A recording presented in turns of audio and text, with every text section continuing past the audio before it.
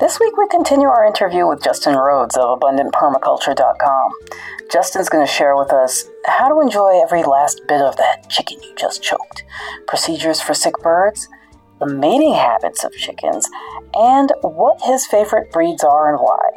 Plus, our listeners get their most burning cock questions answered. All that and more on the Nutrition Heretic podcast.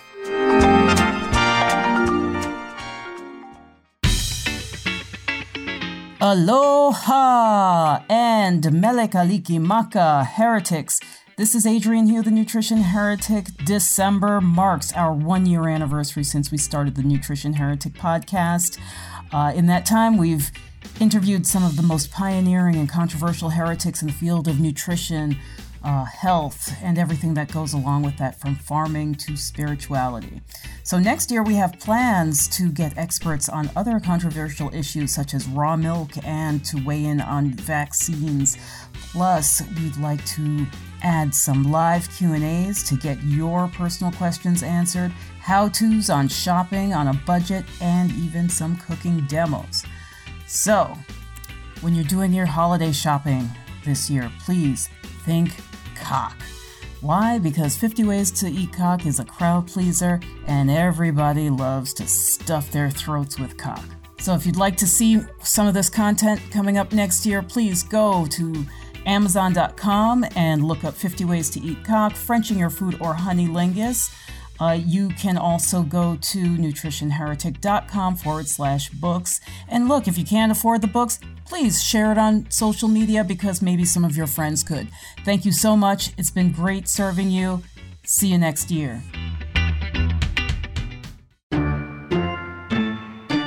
Fat is bad for you. I just pop a pill and I'm fine. Meat is murder. It's time for bad food punishment. It's time for real nourishment. It's time for the Nutrition Heretic. The following program is provided as information only and may not be construed as medical or health advice. It is not intended to diagnose, treat, or cure any disease. No action or inaction should be taken solely on the basis of the information provided here. Please consult with a licensed healthcare professional or doctor on any matter relating to your health and well-being.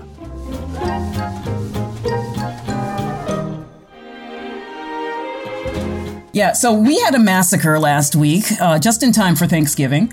And that's my next question. Predators. And I'm gonna make this a little bit difficult for you because I don't have a farm. First of all, I rent. And I have just a little, maybe, quarter of an acre, maybe a little third of an acre plot that I'm on. I'm in a neighborhood for all intents and purposes. I don't necessarily want it to look Beverly Hillbillies, if you know what I mean. Yeah. Not that what you have does, but when it's in a small space, it does begin to look like that, right? But you have your setup. But then, when you're in a neighborhood, what are some of the good solutions that someone might be able to take? Because basically we've got mongoose in our neighborhood. I don't even know if you know what the heck that is. It's a nasty little rodent. Really? And then, but it was a dog. It was a neighbor's dog that jumped a fence and came into our yard, axed one in our yard, ran off with another one and dumped it at the neighbor's house, and then took out another one in its own yard. So what are my options here? I guess somebody on a small scale like that in the neighborhood needs to keep something clean and looking good would be a chicken tractor because, you could make it look as good as you want. You could, my chicken tractor, I have a do-it-yourself chicken tractor on my website at Abundant Permaculture. You could build it with nice tin. I used old tin, reused tin. But it would look pretty nice if you built it new and didn't use scrap tin. I actually like the scrap tin look. It looked like look like you're in one of these cool coffee shops or something. It kind of had a heritage hipster look to it. Yeah. But You could do that, and then just have maybe 2 or 3 hens in there. No roosters, because roosters are going to make the noise. They're going to they're going to aggravate the neighbors, and the neighbors are going to be the one that call the authorities. And well, we've got roosters. I don't know if you heard, but there were some roosters crowing just just a few minutes ago. Like pretty much the entire time we've been talking, the roosters started up. There you go. But yeah, they're not my roosters. We have roosters everywhere, literally. And as a matter of fact, that dog has 2 roosters in its own yard, and it doesn't bother them. It came into my yard to wreak havoc. Well, it's a beautiful sound. It's a sound of sustainability to me, because when you have that male, then that means, of course, you're going to have the females, and you can breed, and you're safe. I mean, you're going to be okay. Right. No matter what happens, if you have a male and a female of some sort of livestock, you can be sustainable. Right. Right. Yeah.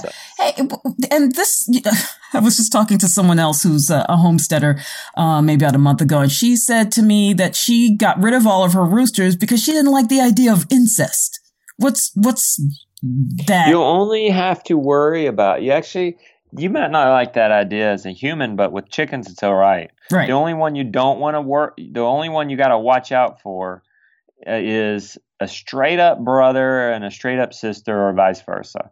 They both have the same exact mom and the same exact dad. Mm-hmm. Then you could come into trouble. Not necessarily guaranteed, but you could. You can breed a father to a daughter all day long. It sounds gross to us, but I guess so does eating bugs. I mean, they're different species, you know. I might eat a bug first, though. I gotta say. Yeah, I guess so. That bad example there. You could totally do that.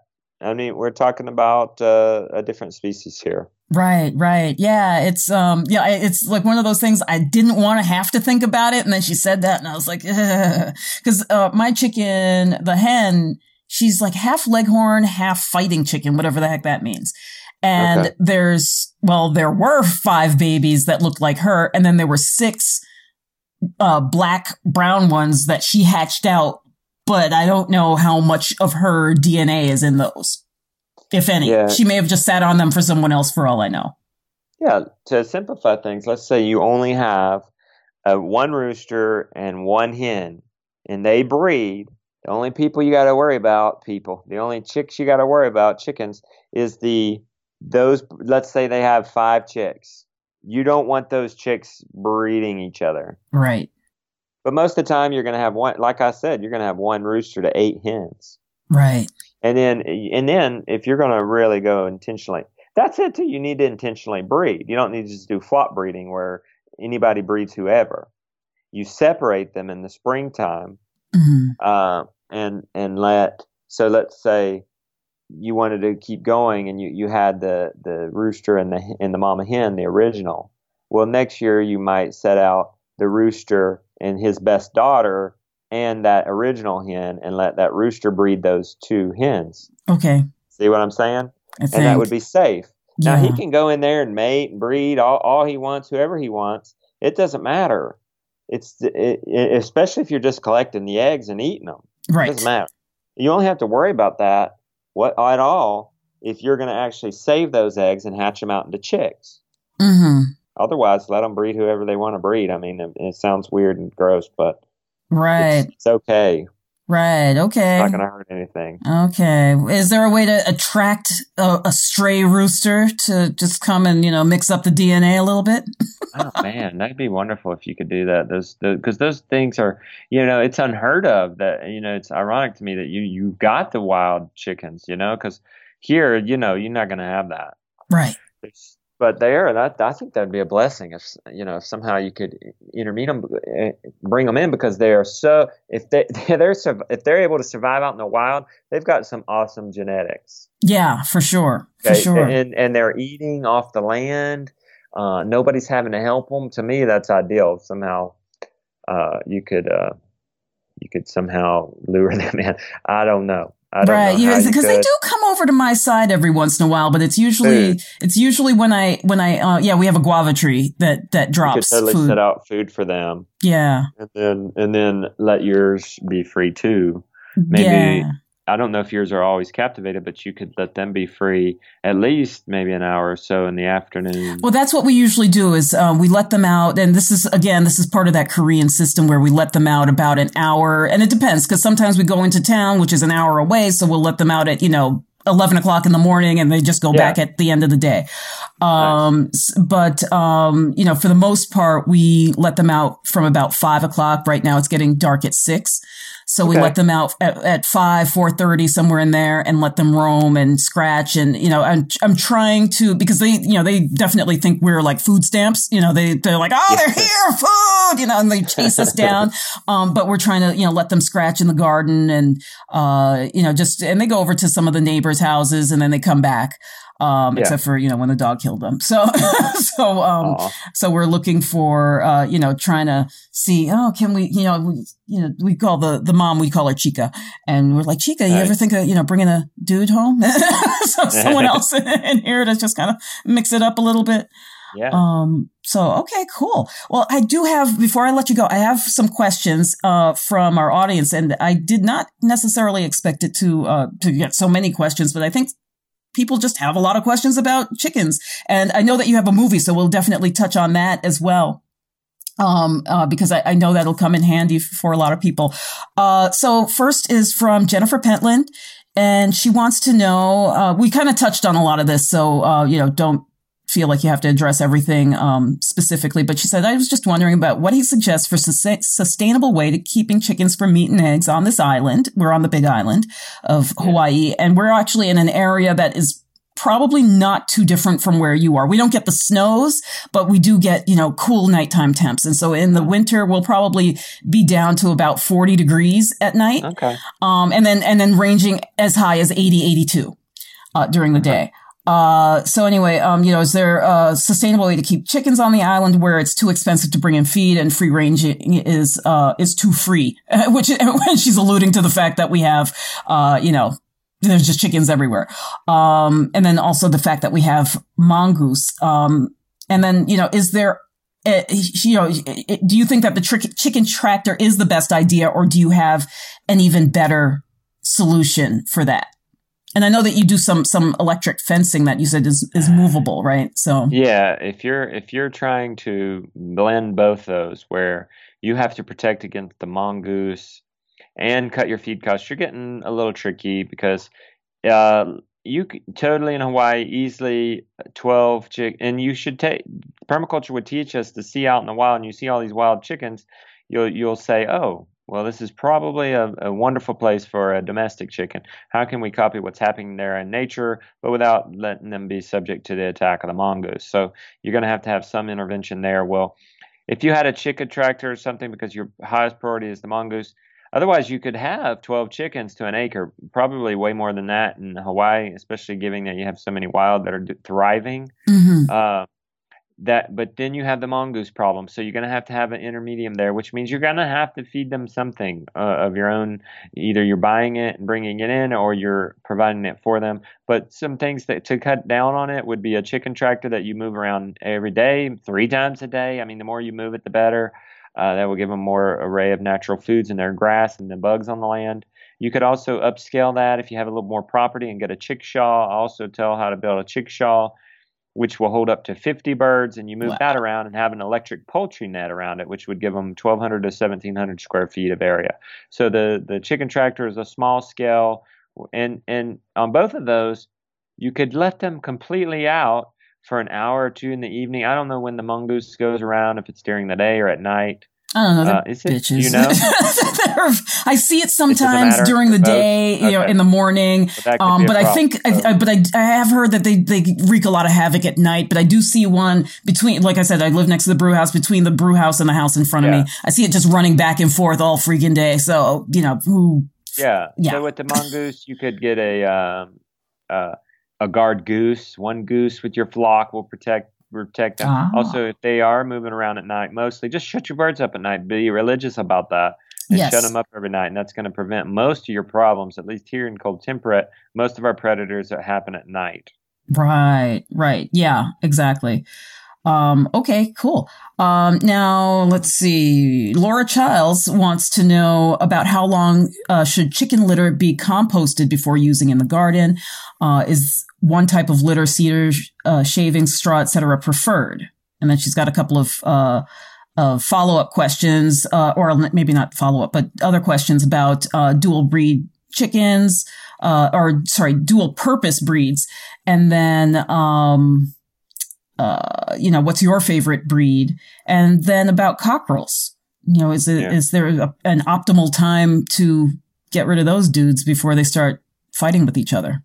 If you don't know what you're doing and you're not sure, let it compost for 6 months. The quick and easy answer, but not great for you, is that you can put it on your garden as soon as it's compost. I mean, you can create compost in as little as 14 days.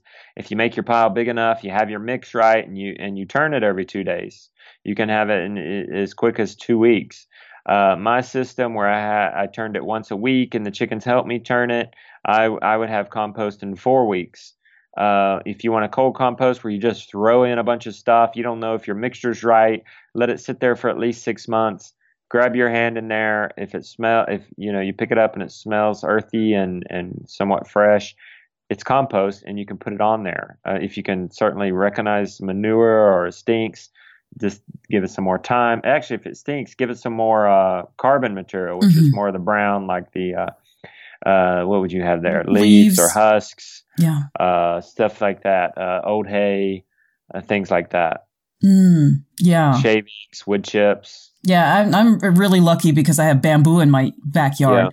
Yeah. One of the things I learned from Master Cho, who's developed this Korean system, is that the fresh bamboo is actually very good for strengthening the intestines of the chickens. But we also have all the litter underneath the bamboo, so we put that in there for them as well, and they scratch through that. And I'm telling you, as soon as we move them or just decide to switch out what's down there, we throw that. I throw it in big pots, and I've been putting my plants in it, and it's thriving. I'm not giving it anything, but that might also be a little bit of that lactic acid bacteria and the things that you were talking about with the fermented foods, because that's helping to break down their waste a lot faster, and you're getting that very forest-like smell versus that manure-y smell coming out of it. And then her last question was about the cockerels. Yes. Best time to get rid of those dudes. The best time to get rid of cockerels, let's say you've gotten a dual-purpose breed, you've gotten a mix, you've gotten male or females, you don't know how many or what of each sex. Well, the best time to butcher them at dual-purpose is 16 weeks. If you go any further than that, their meat is going to be too tough. So I would grab them around then. What'll kill you if you do it 12 weeks or 18 weeks, even 20, even more. I mean, you get on past 16 weeks, you can still butcher and process them. It's just going to be a much slower cook. It's going to be in the stew pot or a crock pot, something like that. And you're not going to be able to fry it or bake it, and it's not going to be you could, but it won't be as tender as the meat you're used to. Right, exactly. And, that's actually, because the ones that I had slaughtered with my friend, they were at least that old, and most of them were pretty tough, so we had, so all of my recipes involve some kind of steaming, stewing, hour and a half cooking process, and they're still delicious. And in fact, in many cultures, like you brought up Asian culture, the cock is kind of like the thing, that's what you eat. That's especially when you're sick, when you're pregnant. It's one of the most, it's considered, in lore throughout the world, to be the most nourishing of the chicken. is that cockerel. As a matter of fact, did you know, we were talking about the wattles, the collagen that they use in some of these like arthritis rubs and things comes from that. That's awesome. Yeah. I didn't know that. Yeah. So just think of that, and especially we're talking about, the gelatin coming out of that broth and all that good stuff. Really, really so incredibly nourishing for the body. And then what's your favorite breed? I would say the Rhode Island Red. I like the dual purpose breeds, but even to not be as specific, I would say my most favorite breed would be the one I can get from an experienced breeder near me that is proven on that land. Like the Rhode Island Red might not be the most productive there in Hawaii, and you might not have a nice breeder who's nearby to be a nice support. I went with the Black Australorp because I had a very wonderful and competent breeder nearby who now ends up being there for me when I need to know and be coached through setting eggs, or what happened when I lost my King Daddy rooster for whatever reason, heart attack or whatever, and he was my main guy. Oh man! And how do you just replace that? Well, my breeder was like, "I'll give you another rooster." Right. And that is good and priceless to have, and to bring in that community. But if you're on your own and you have to order something, the top dual purpose breeds are the Rhode Island Red, the Black Australorp, and the the Barred Plymouth Rock. Okay. Oh wow, that's good to know. Yeah, I know that you had about 6 months ago gotten a bunch of Cornish Cross. Yeah. Any particular reason why you chose those that time? Was it? Yeah, those are created or designed or bred for meat production. Yes. They're not dual purpose. They're not sustainable. But what they are, freezer. If I eat a chicken a week, for a year, I had a year's worth of meat in my freezer in 51 days. Wow. They're just modern marvel in the sense that, everybody scared me from it. Oh, they're going to get crippled, but blah, blah, blah. They're going to die in the heat. I think it's baloney because I did it and we had very little die. They were very happy even to the end. I think it's just a matter of management. I mean, we only grew them to 8 weeks. We didn't extend that out. Right. But compare them to dual purpose, they're not going to go around and scratch. They're not going to mate and create another Cornish cross. If you let them go past 8 weeks, they're gonna be heavy and they're not going to be happy and it's going to be pitiful. If gotcha. you leave them out in the sun and they don't have shade and you don't give them constant water and you constantly give them food, right, they're going to overeat. They are bred to eat. Listen, here's what attracted me to it.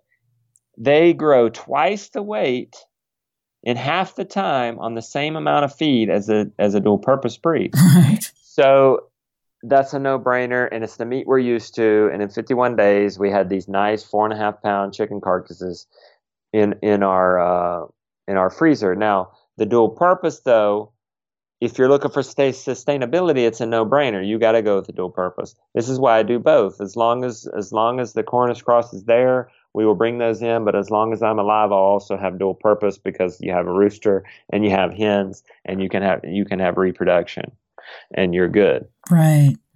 Yeah, and this is something that first of all, here in Hawaii, almost everyone who raises chickens for meat will only do the Cornish cross.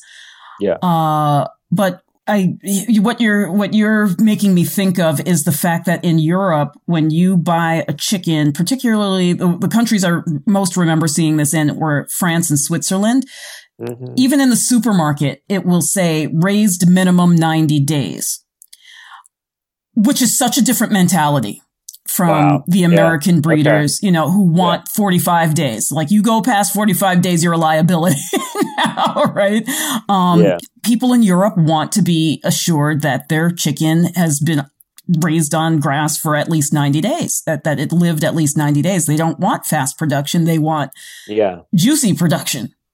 They want flavor production. And I always say to people, this is why your recipes don't come out the same. You got to do, the way that our they're going to have to go with a dual purpose. Right. The dual purpose, old fashioned chicken. Totally fine. I mean, it depends on what your goal is. I mean, and listen, I've taken dual purpose. My breeder had like 30, I think, chickens that she wasn't able to sell because she didn't account for the Monday being a holiday and she couldn't ship them out. I think they were going to Hawaii. Anyway, she couldn't ship them out. She says, "Hey, do you want them?" I said, heck yes. Let's have an experiment. And I brought those chickens in and I said, we'll raise them for meat. And they were dual purpose. And I knew I had to raise them to 16 weeks, but I was desperate to push them and see how little I could do this on. I said, I'm going to feed them 2 bags of feed up to 8 weeks old. So even by the last 4 weeks of it, I was rationing it. But the trick was, even from day one, I put them out in a pen in the grass. Yeah. Okay. And then by the time they were 4 weeks old or 3 weeks old, they were in a chickshaw, no fence around them, nothing, totally free ranging at 3 weeks old, supplementing their feed a little bit in the morning, rationing it out. And by the 8 weeks, I didn't feed them anymore. And I raised them till they were 16 weeks old. They were just totally free ranging.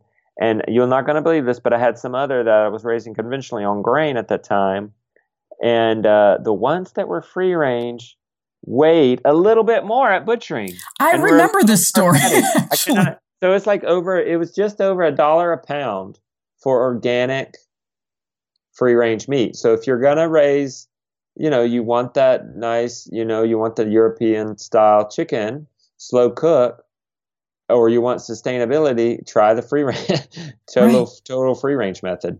Right. Yeah. And, when I lived in New Jersey, I used to go out to Amish country a lot to get my chicken and milk and all that stuff. And I remember one farmer had, I don't know if it was a black Australope, but it was a black chicken. That's all I remember. It had black feathers and it had this really dark meat, and they were smaller, and they were really dark meat and really yellow fat. Oh my God. It was so good. It was it just resonates, I just, in my memory, how delicious this bird was. And I remember him telling me that this was before I even knew anything. All I remember is black feathers, small chicken, and just out of this world, delicious. But I remember him saying that it was definitely like a more wild variety that, thrived more just hanging out, doing what it wanted to do versus eating feed. And I was, plenty happy to eat a smaller bird with that much more flavor. Yeah, and they are more tasty. So it just depends on what your goal and desire is. Right. And one last person is Sandra Roberts, had some questions. Many of them are kind of the same. She talks about keeping the chickens from eating her veggies, but still giving them space to forage in the yard, which I think we discussed a little bit with the chickshaw, unless you have something more specific that you can recommend, with them going into her vegetables and eating those before she can get to them. And then, as far as being in a northern climate, she's in Northwest New Jersey, which is quite chilly. And, she wants to know how to make it, how to make it through winter without swearing about the frozen water. Oh, okay. Well, you could, I wrote an article about that, the 48 ways to keep chickens happy during the winter. Oh, nice. I mean, I could spend an hour talking about that, but briefly, they make, you put your water up at night. I realize it's probably going to be below freezing a lot up there in New Jersey, and that is a big problem. So they do make electric waterers that keep the water warm. Right. That aren't that expensive and don't use that much electricity. So that's probably what I would do there. Also, I don't know if you're in a neighborhood or on a farm, but you could give them a greenhouse, and it doesn't have to be crazy. I mean, I slapped together a greenhouse in a half a day. I mean, it could just be a lean-to with plastic over it. Right. I even leaned an old glass door onto some sticks. You could lean them onto some straw bales and put some straw bales to make walls for it on either side. And then you could keep your water in that. Right. I mean, a greenhouse can make a significant change. And then you put your waterer up at night because the chickens aren't going to be drinking anyway. Put your water in that greenhouse. The chickens might like to go in that greenhouse during the day, sort of a sunroom. So probably the easiest way would be that electric water heater. The other easiest way would be the greenhouse. I'm fortunate enough to have a body of water above where the chickens are. That's part of permaculture, is taking advantage of the different landscapes and using gravity when you can. So I have a pond that I siphon a little bit of water down through my chickens into a bowl, and then it goes back out an exit line and back down to the creek where it was going to go anyway. And that is what I call the Everflow waterer, because it never freezes and it's always clean. We have ducks and they're terrible to dirty up the water. And all the dirt settles in the bottom of the bowl, and you just clean it out every once in a while. But that's awesome too, because not only does it keep the water unfrozen and clean, in the summer it's also cool. The water stays cool. Right. So I don't know if you have a body of water above you and a creek below you. Probably not. Most people don't have that, but you could certainly do the water heater, and if you're a little more adventurous, the greenhouse. Is there any way to use the chicken's own body heat to keep the temperature where the water is above freezing? Does that make sense? Maybe if they're going to stay in one place. So if they're in a coop and they're not getting out, then you're going to have somebody body heat from them, but not much. I mean, if you're going to get a significant amount of body heat, that's going to mean they're going to be close to it, and if they're close to it, it's going to be a nasty, dirty water. So that was a little tricky. You're not going to gain much, right? You know, the reason why I thought of that is because in Turkey, I was able to visit caves, and in Spain, and all of the caves from caveman time into not necessarily modern era per se, but tribal times. People would go into caves for protection or whatever. Like entire societies lived in there. Yeah, and what they had were these little nooks at the top of the walls. These little just carved in areas that looked like you could put a candle in there. But what it was is pigeons would go in there. Oh. And so the pigeons would come in there and they would keep the caves warm for people. Nice. And so that's one of the reasons why I thought is there some way to employ the chicken's actual body heat? But yeah, I guess there would be some experimentation. And like you said, if they're in the coop all the time, that it does require them to be in the coop during that time as much as possible. Yes. All right. Well, tell us about your movie, because all of this, I believe, is explained in the movie, correct? Yes. You could actually, my claim to fame is that I can teach you in one evening everything you need to know about raising chickens, plus some, from hatching to the plate. In just one evening, 2.5 hours, my movie, Permaculture Chickens.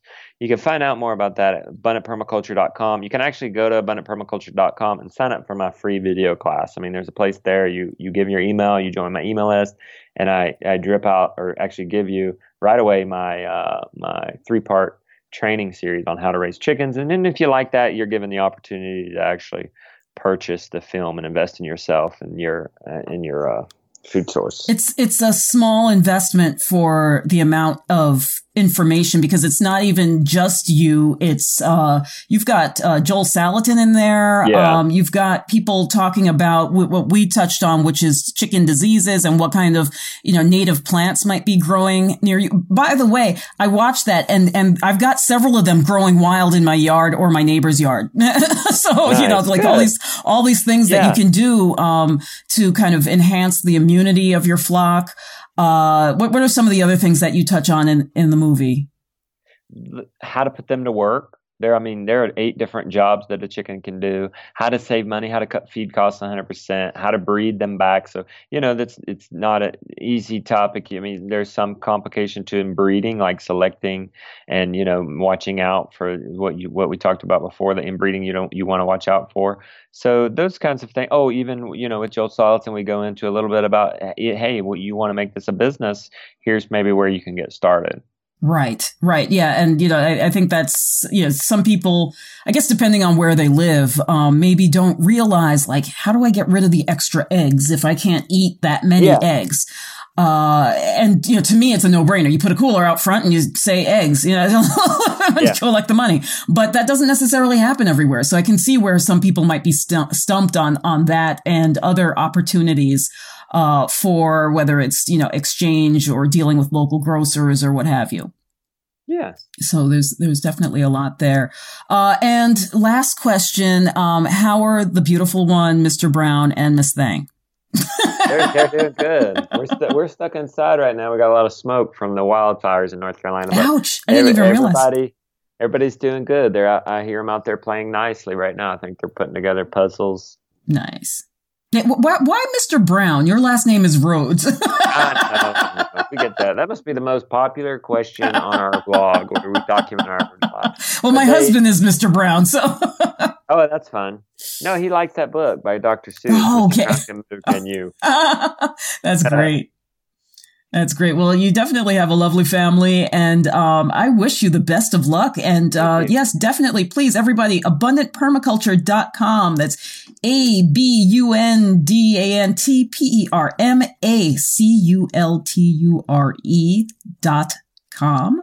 Justin Rhodes, you can also check out his YouTube channel, which you haven't claimed the URL, but just look up Justin Rhodes, or Abundant Permaculture or Chicken Permaculture on YouTube, and you should be able to find him. And he's got on abundantpermaculture.com/free-chicken-videos, and you can sign up to watch his videos. The man has given away a ton of fantastic information. Please go and support him. Thank you so much for being on the show, Justin. Thank you for having me. It was fun. Okay, great. Have a great day. We'll talk to you soon. Okay. Alrighty. The Nutrition Heretic podcast is a production of Savor the Journey, LLC.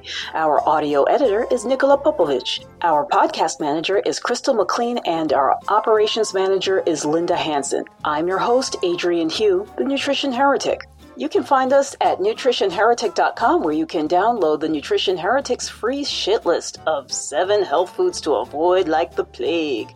You can also listen to previous episodes at nutritionheretic.com/podcast. Be sure to like us on social media for updates. Our Facebook page is facebook.com/nutritionheretic and on Twitter @NutriHeretic. Contact us with show ideas, questions, or if you just want to be a guest. And don't forget to rate our podcast on iTunes and Stitcher. Thanks.